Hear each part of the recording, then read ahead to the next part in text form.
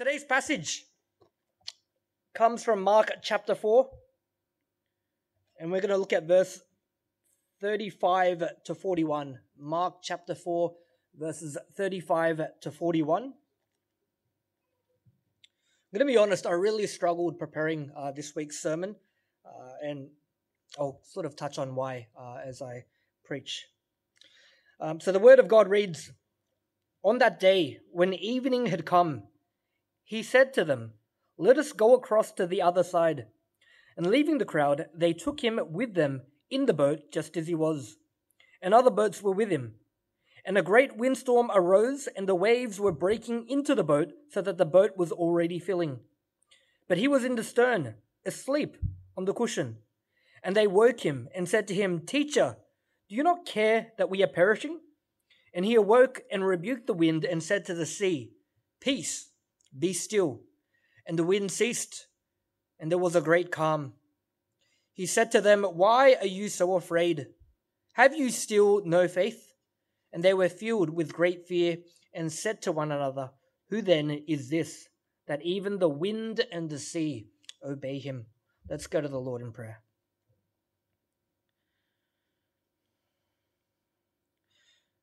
Father, I am an imperfect man preaching from a perfect word about a perfect king. And so, Lord, I pray that my imperfections and my lacking wouldn't be a hindrance to your voice being spoken through your word today.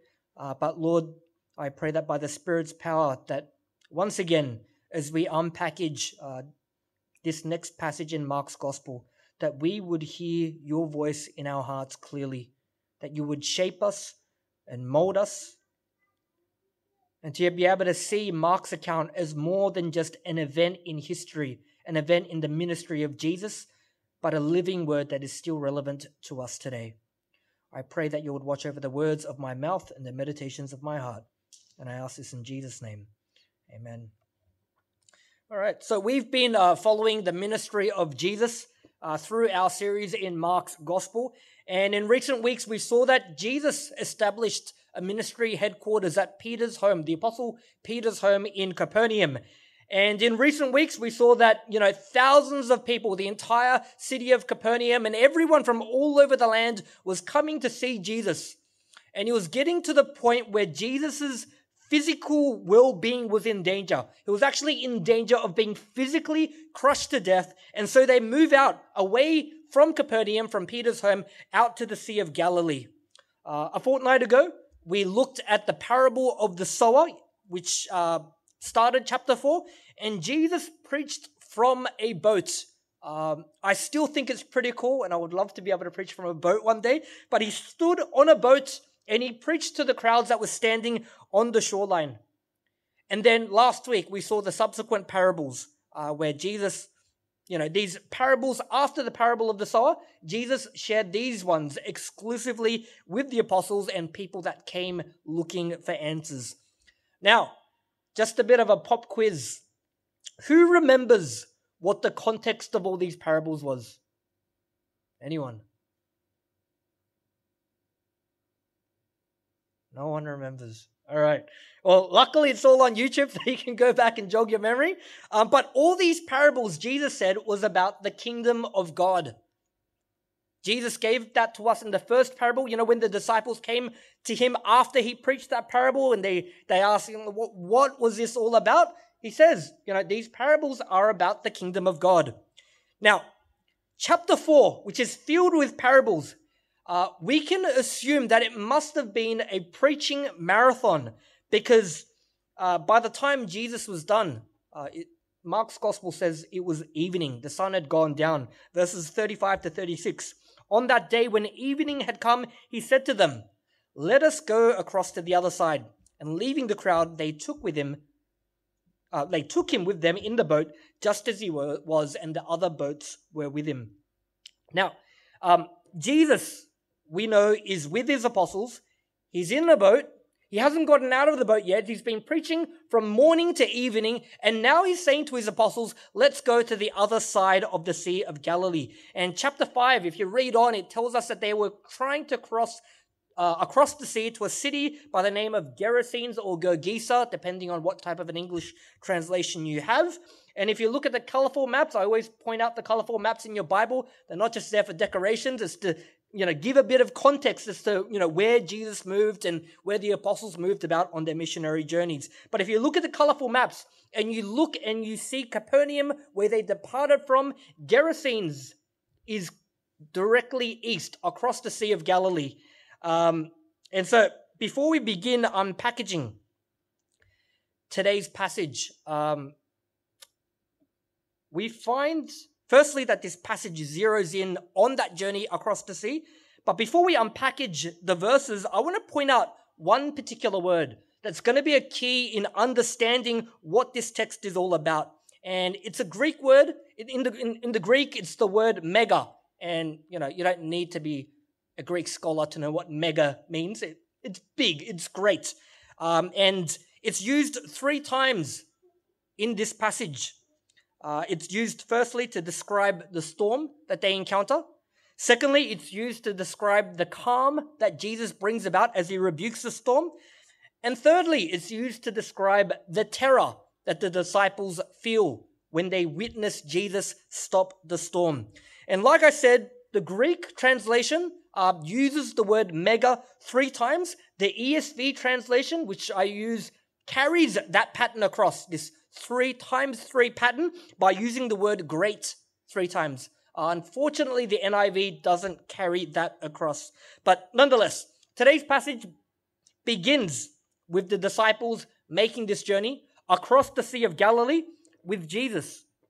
And one thing to note about the Sea of Galilee, a lot of sort of side notes before we jump into the passage. One thing about the Sea of Galilee was that the way that the land was shaped around the sea, it caused a lot of winds and it made the conditions of the sea very unpredictable. You might depart from the shore with it being sunny, but a storm might suddenly hit. That was just the nature of the Sea of Galilee. And so it's as they're crossing the Sea of Galilee that we see the first usage of that word mega, or great. Verse 37, and a great or a mega windstorm arose, and the waves were breaking into the boat so that the boat was already filling. Now, this word mega gives us a bit of context. This storm wasn't just a little bit of drizzle. It wasn't like a little bit of a sprinkling of rain, but the passage tells us that it was a mega storm.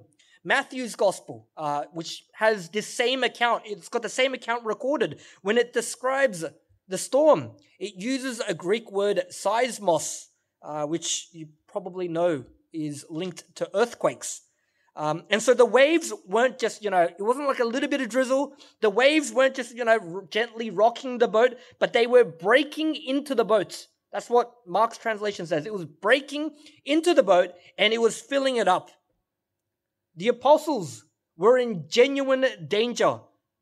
They were in danger because their ship was either going to capsize or it was going to sink in the middle of the Sea of Galilee.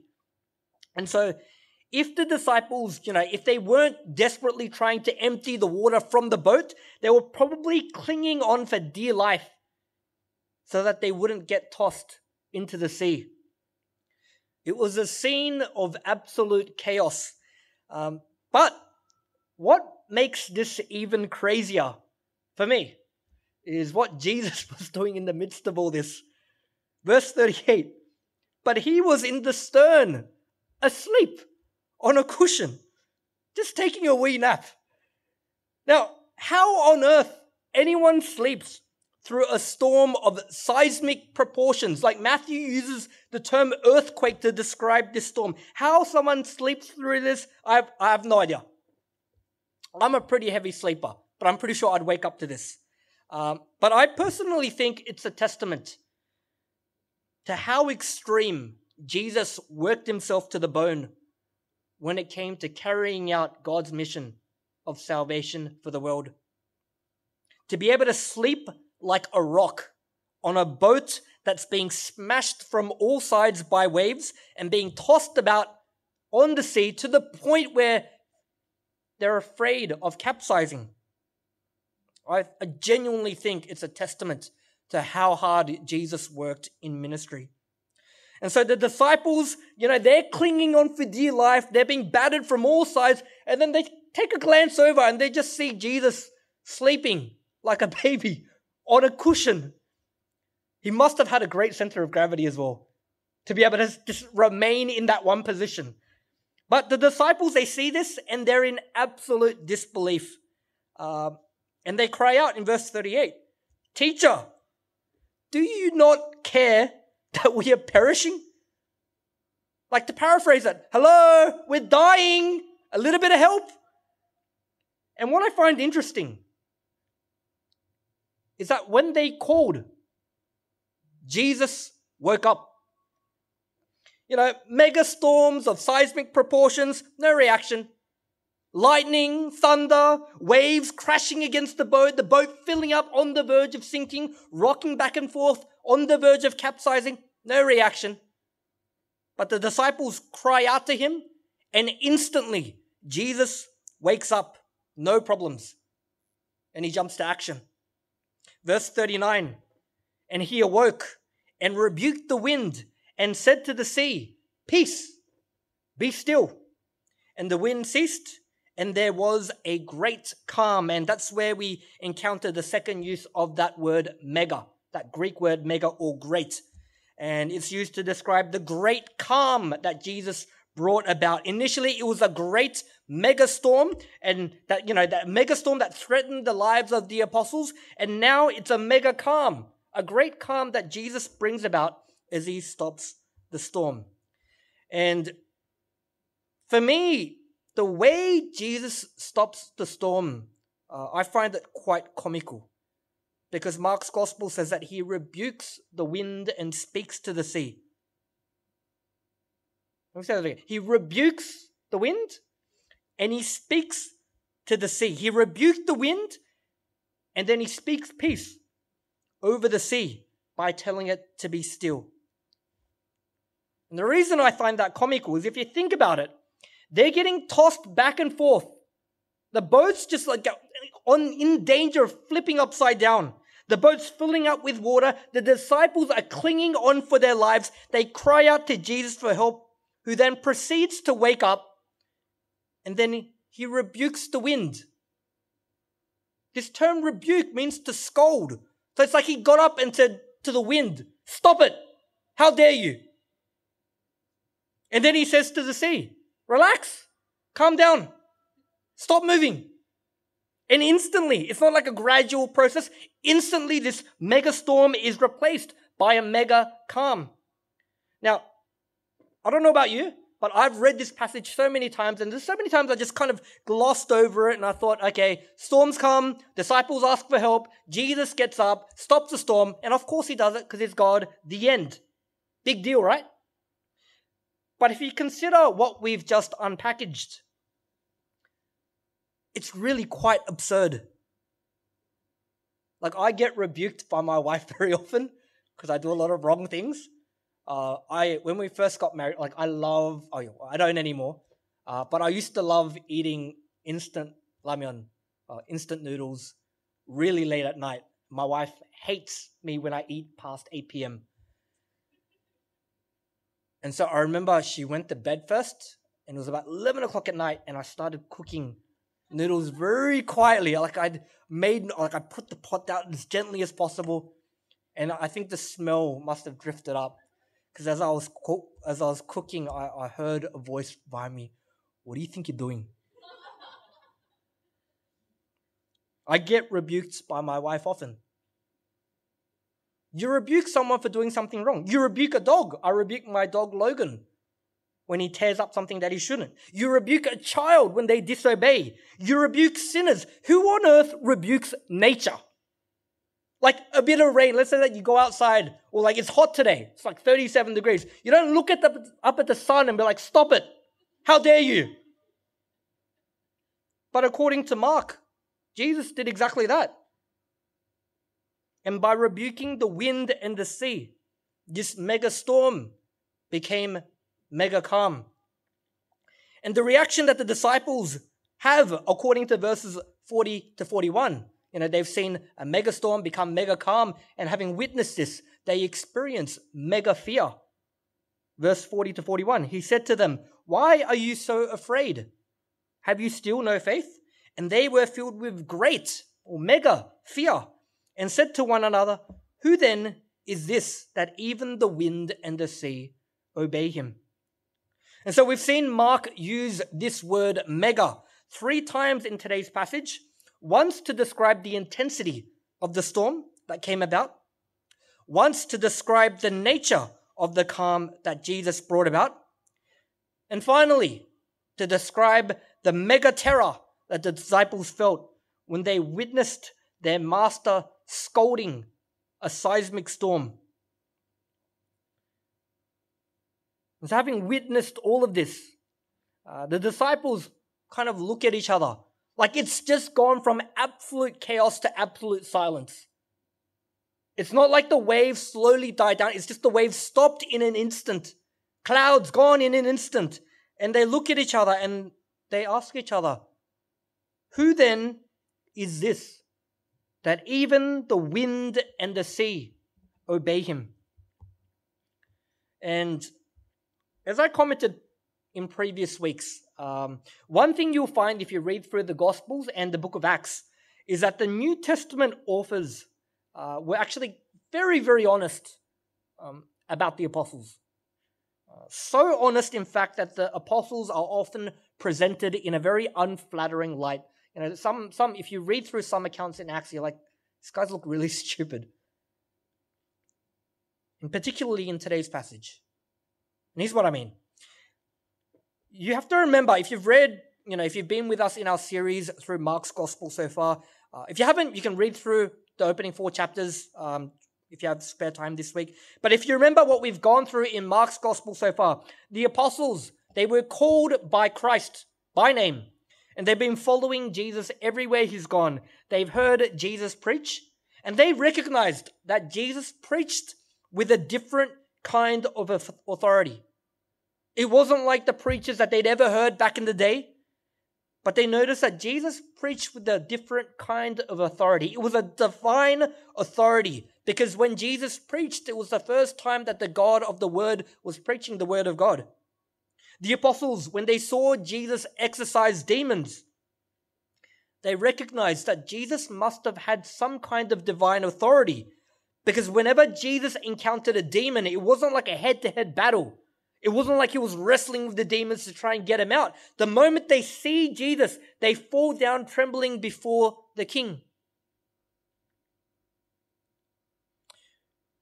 And whenever a sick person encounters Jesus, the apostles saw that Jesus would perform miracles of healing.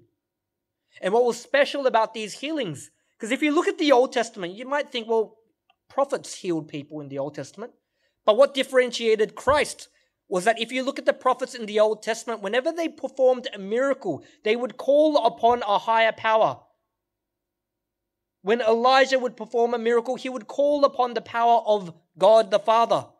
But we see Jesus, when he performs a miracle, he does it by his own authority.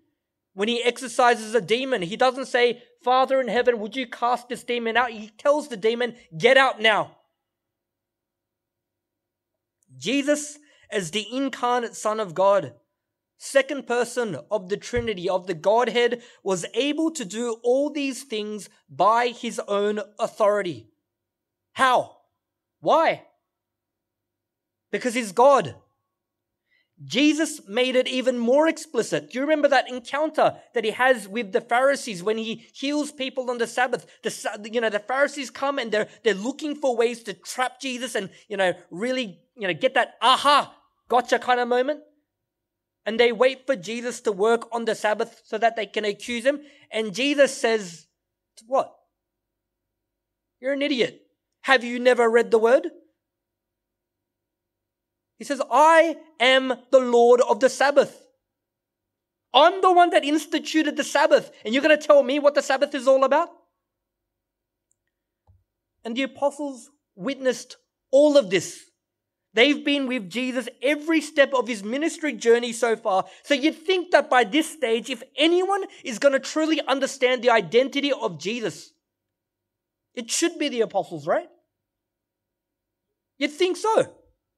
But what's their reaction in the storm? They're being flung back and forth. They're clinging to the boat. How do they refer to Jesus in verse 38? They call him teacher. Hey, teacher. Now we saw the Jida video. Koreans call their teacher Sem. They called him teacher, not Lord, not the Son of Man, not the Son of God, not the Christ. But despite everything that they've witnessed so far in the ministry of Jesus up until this point, it seems that their understanding of Jesus is nothing more than just a teacher. And to give you a bit of perspective of where that ranks on the spectrum of authority, I'm a teacher. Your CG group leaders are teachers. Your VT leaders are teachers.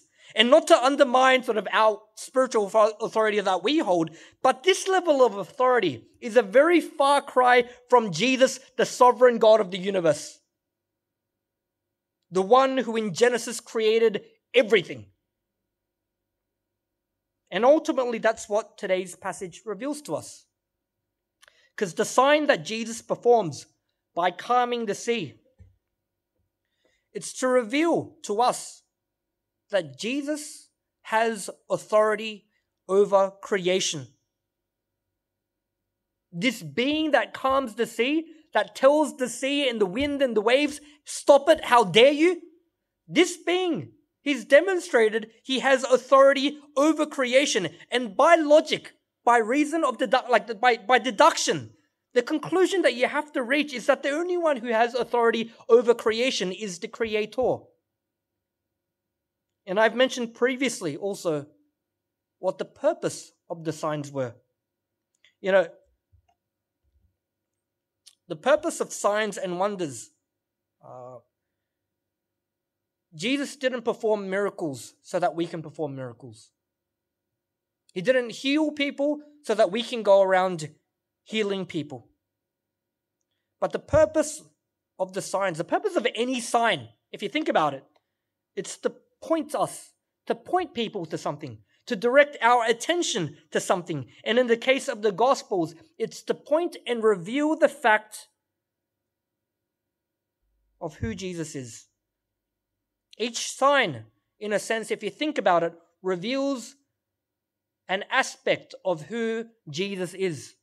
For example, in today's passage, we saw Jesus, by calming the storm from a mega storm to mega calm, he exercises this authority, and it shows he has authority over creation. And then if you look into the next passage, next week's passage, you see that Jesus performs an exorcism. And in performing an exorcism and casting out a demon, what kind of authority does that show? It shows he has authority over the kingdom of darkness.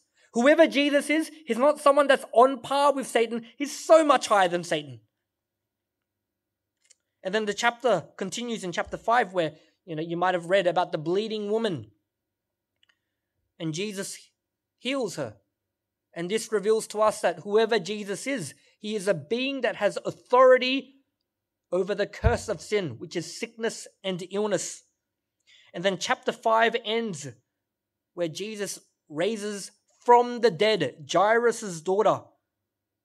And by raising her from the dead, Jesus demonstrates that whoever he is, he's a being that has authority over life and death. All these signs are like the pieces of a puzzle. They're like snapshots that give an aspect of who Jesus is. Now, we have the advantage of hindsight because we've got the completed New Testament in so many English translations. We have the advantage of hindsight to put these snapshots and these puzzle pieces together and come to the doctrinal conclusion that the level of authority that Jesus has is equal to God himself. We know that the only conclusion is that because he has this authority, he is God incarnate. But for the apostles, they didn't have the advantage of hindsight.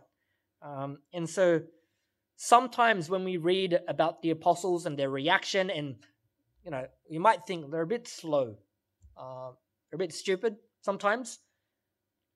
And in today's passage, it shows us that the apostles, they experienced mega fear. They saw Jesus turn a mega storm into mega calm, and they experienced mega fear, and they're left kind of scratching their heads. They've gone from chaos to silence. They saw Jesus scold the weather, and they're left scratching their heads, asking each other, who is this that even the wind and the sea obey him? And that's how today's passage ends. And so I want to conclude today's sermon by sharing 2 points. I really struggled with this week's sermon. And just before I jump into the 2 points, this isn't in my script, I just want to share. The reason I struggled is because there is such a cliche way that many preachers approach this passage. A lot of people like to approach this passage from what's called, I can't remember the word, more of like a metaphorical sense. The word slipped my mind. That's terrible. Anyways, more of like an analogy. They try to say, well, Jesus with the apostles in the boat, that represents us in the church with God. And, we just need to cry out and Jesus will take away all the storms in our life. That's the very popular way that this passage is preached from. I think it's much, much, much more deeper than that. And I don't think it was meant to be interpreted in a metaphorical sense, purely because of the way Mark writes his entire gospel. It's a very short, compact, detail-packed, condensed gospel. And he uses that word immediately 41 times to try and get as much detail in as possible. Immediately Jesus did this. Immediately Jesus went here. I don't think it was meant to be interpreted in a metaphorical sense. But nonetheless, I wanted to share 2 points that I'm hoping will either be encouraging to you or will kind of be thought-provoking for you as you read over this passage this week. If you don't read over the passage during the week, I do encourage you to make that a habit. Just have even if you finish your daily devotional, just have a skim over the Sunday passage during the week and reflect and meditate upon it. But point number 1, an observation I want to make about this passage is that Jesus hears the prayers of his people. Jesus hears the prayers of his people. Now, in today's passage, we saw that the apostles were in the boat with Jesus. Jesus told them, get in the boat, let's go across the sea to Gerasenes, and they encounter a mega storm. It was a storm of epic proportions. And to give you a bit of perspective, even more perspective of how severe this storm was, you have to remember that Peter, Andrew, James, and John were fishermen by trade. These guys were seasoned men of the sea. This is what they did for work prior to meeting Jesus. And they spent most of their time on the Sea of Galilee. I mentioned that the weather conditions in the Sea of Galilee were very unpredictable. These 4 men would have been very accustomed to this. And yet even these men, seasoned fishermen, this is all they did every day. Even these men, despite all their experience and expertise, they were terrified and they recognized that they were at the mercy of this storm. They saw that the boat was filling up with water. They saw that the boat was getting smashed from all sides by waves. And despite all their years of experience, Peter, Andrew, James, and John knew that unless there was some sort of divine intervention, that death was just around the corner. They knew that their situation was hopeless. But in the midst of all this hopelessness, what do? They call out to Jesus. And they address him with the wrong title. It's a bit of a relegated title. They relegate the Son of God to nothing more than a teacher. But nonetheless, their cry to Jesus really was a cry for help. And Jesus, who's been, he's been asleep up until, I still don't know how he slept through the storm, but he was asleep up until this point. And we've seen that he didn't respond to the storm. Waves were crashing, thunder, boat shaking back and forth, doesn't respond to the storm. But he awakes and he springs to action the moment he hears the voice of his people.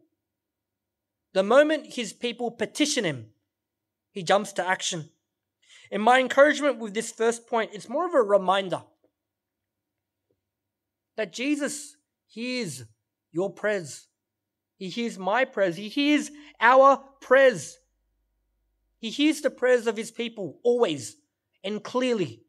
Maybe your language isn't that theologically accurate. Maybe your words when you pray aren't that well polished or eloquent. Maybe because of your situation, you might tell yourself that Christ is just so far removed from your situation. He's not really going to hear you all that clearly. But we see in today's passage that in the midst of even mega chaos, Christ hears the voice of his people, crisp and clear. Now, all of us, and I say all of us, we experience pain. All of us. We experience struggles. And we come from different cultures. And maybe our cultures have shaped us to bottle up our struggles and maybe keep it to ourselves. However, all of us experience pain. All of us experience struggles because we're descendants of Adam. We're not immune to the pitfalls of living in a fallen world. All of us go through life at times feeling like the pressures and the burdens of our struggles sometimes feel too much for us to shoulder. All of us will go through times when we feel like our knees are going to buckle. And if you've ever spiraled into a depression, sometimes you'll feel like even your cries for help are silent to the world around you. And maybe it feels like despite our cries for help, it's just falling on deaf ears. But the encouragement from today's passage is that this is not so with the Christ. Even in the midst of a megastorm, our Master hears our voice crystal clear, and this should be a huge motivation for us when we pray to him. And in addition, today's passage reveals to us who it is that we're actually praying to, because the question that the apostles asked at the end of today's passage reveals a facet of Jesus' identity. What was their question? Their question was, who then is this? Who is this that even the wind and the sea obey him? Who is this? Who has authority over creation like this? Well, like I mentioned earlier, by logic, the only conclusion that you can come to is that the one who has authority over creation can only be the Creator himself. And this should drive us when it comes to prayer. Not only because we're praying to the Creator, but because through today's passage, we learn that even in the midst of a mega storm, our voices will never be drowned out by chaos. But Jesus hears our prayers crystal clear. Final point. If you are going to suffer, suffer with Christ. If you're going to suffer, suffer with Christ. Now, in previous weeks, I explained that when it comes to becoming like Jesus, that one of the fundamental tenets of the Christian life is sacrificial service. Not success, not prosperity, but sacrifice. But it seems that this is a very foreign concept to Western modern-day Christianity in the 21st century, because the popular mentality today is not to serve, but to be served. I'll come to church, I'll be served, and then when my spirituality is mature enough, then, maybe in the future I'll consider myself ready to serve in some capacity. However, this is counter to what Scripture teaches. We grow not so that we can serve in the future, but the Scriptures teach us that our service to the kingdom now is what helps us grow. It's what shapes us. And even in our understanding of suffering, in a sense, Western Christianity has warped this. Because we tend to view suffering as something foreign to the Christian life. And maybe it's not intentional. But a lot of Christians today tend to think, you know what, once faith appears, genuine faith appears, then suffering is meant to disappear. And so when suffering comes, we're often left asking questions like, what's going on? This shouldn't be happening. And we might even exercise the audacity to question the goodness of God. How can a good God allow this to happen to me? But what does Scripture say about suffering? Paul writes to Timothy in 2 Timothy 2:3. He says, share in suffering as a good soldier of Christ Jesus. Philippians 3:10, Paul writes to the churches in Philippi, that I may know him and the power of his resurrection and may share in his sufferings, becoming like him in death. In the book of Job, 42 chapters of a righteous man of God experiencing nothing but suffering. So we know that according to Scripture, that suffering isn't something foreign to the Christian life, but it comes as part of the package. And even in today's passage, I guarantee you, because one of the doctrinal beliefs that we have about God that's revealed through Scripture is that our God is a sovereign God. He knows past, present, and future. He's predestined everything until the day that this world comes to an end. And so Christ, second person of the Godhead, when he issued the command, let's go across the Sea of Galilee to the city of Gerasenes, he knew exactly what he was taking his apostles into. He knew exactly of the mega storm that was going to approach them. But what was the point of it all? What's the purpose of storms when it comes to the Christian life? Is there a purpose to it? Is there a meaning to it? Well, Paul writes in Romans 5:3-5. He says, not only that, but we rejoice in our sufferings, knowing that suffering produces endurance, and endurance produces character, and character produces hope, and hope does not put us to shame because God's love has been poured into our hearts through the Holy Spirit who has been given to us. Scripture promises that for those who enter and encounter storms clinging to Christ, that for these people, their suffering has a purpose. According to Paul, who wrote Romans, Paul says that suffering shapes and refines faith. Why? Because it creates endurance, and endurance strengthens our character, and our character grows our hope in Christ. In other words, to summarize that, Paul is saying that suffering is God's vehicle for growing and strengthening the faith of his people. And as unflattering as the New Testament narratives are when they speak about the apostles, particularly Peter, Peter's not often presented in a very flattering light. You know, today's passage we see that the apostles, having seen the Creator exercise authority over creation, they don't understand that this is God. They don't understand who Jesus is, despite everything that they've seen. However, their response to the storm really is something that should be commended. Because when they recognized that there was no hope in and of themselves, the four fishermen in particular, seasoned men of the sea, when they recognize that they can't save themselves, what do? They call upon Christ. And I would implore everyone at FLM, and for myself as well, that we should do likewise. That we should make it a practice of crying out to Jesus in the midst of our suffering. Firstly, because we have a guarantee, as I mentioned in point 1, that Jesus, the Creator, hears us clearly, even in the midst of mega storms. But secondly, because if we're going to suffer, we should make it a practice to suffer in Christ and with Christ. Because if we suffer in Christ and with Christ, it means that suffering will never be in vain.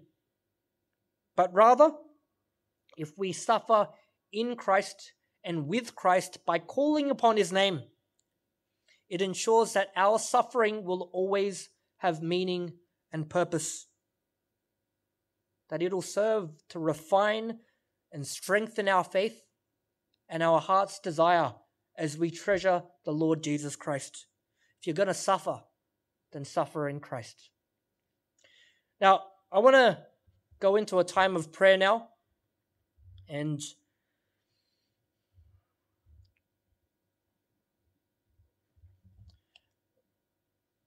like I mentioned earlier, we believe in a sovereign God. And the word that we receive each week is never a coincidence. The word that God reveals to us each week is never a coincidence. And so I genuinely believe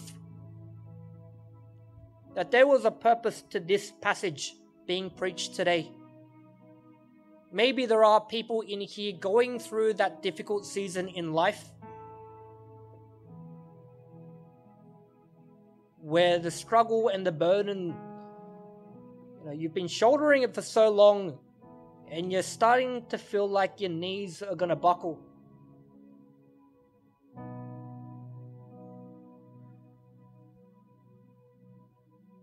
And maybe you grew up in a type of culture that's trained you to keep these struggles bottled up. Or perhaps you're in a state where you feel that even if you do cry out for help, it's falling on deaf ears. But we have an assurance and a promise in this account of Mark's Gospel, where Jesus demonstrates that even in mega storms, he hears the voice of his people so clearly that even through the waves, battering the boats, smashing it from all sides, that his ear is always receptive to our voice. And so if you are going through a season where you're shouldering a burden, where you are struggling, I encourage you to petition the King that hears our voice clearly and lay these burdens at his feet. Let's go to the Lord in prayer.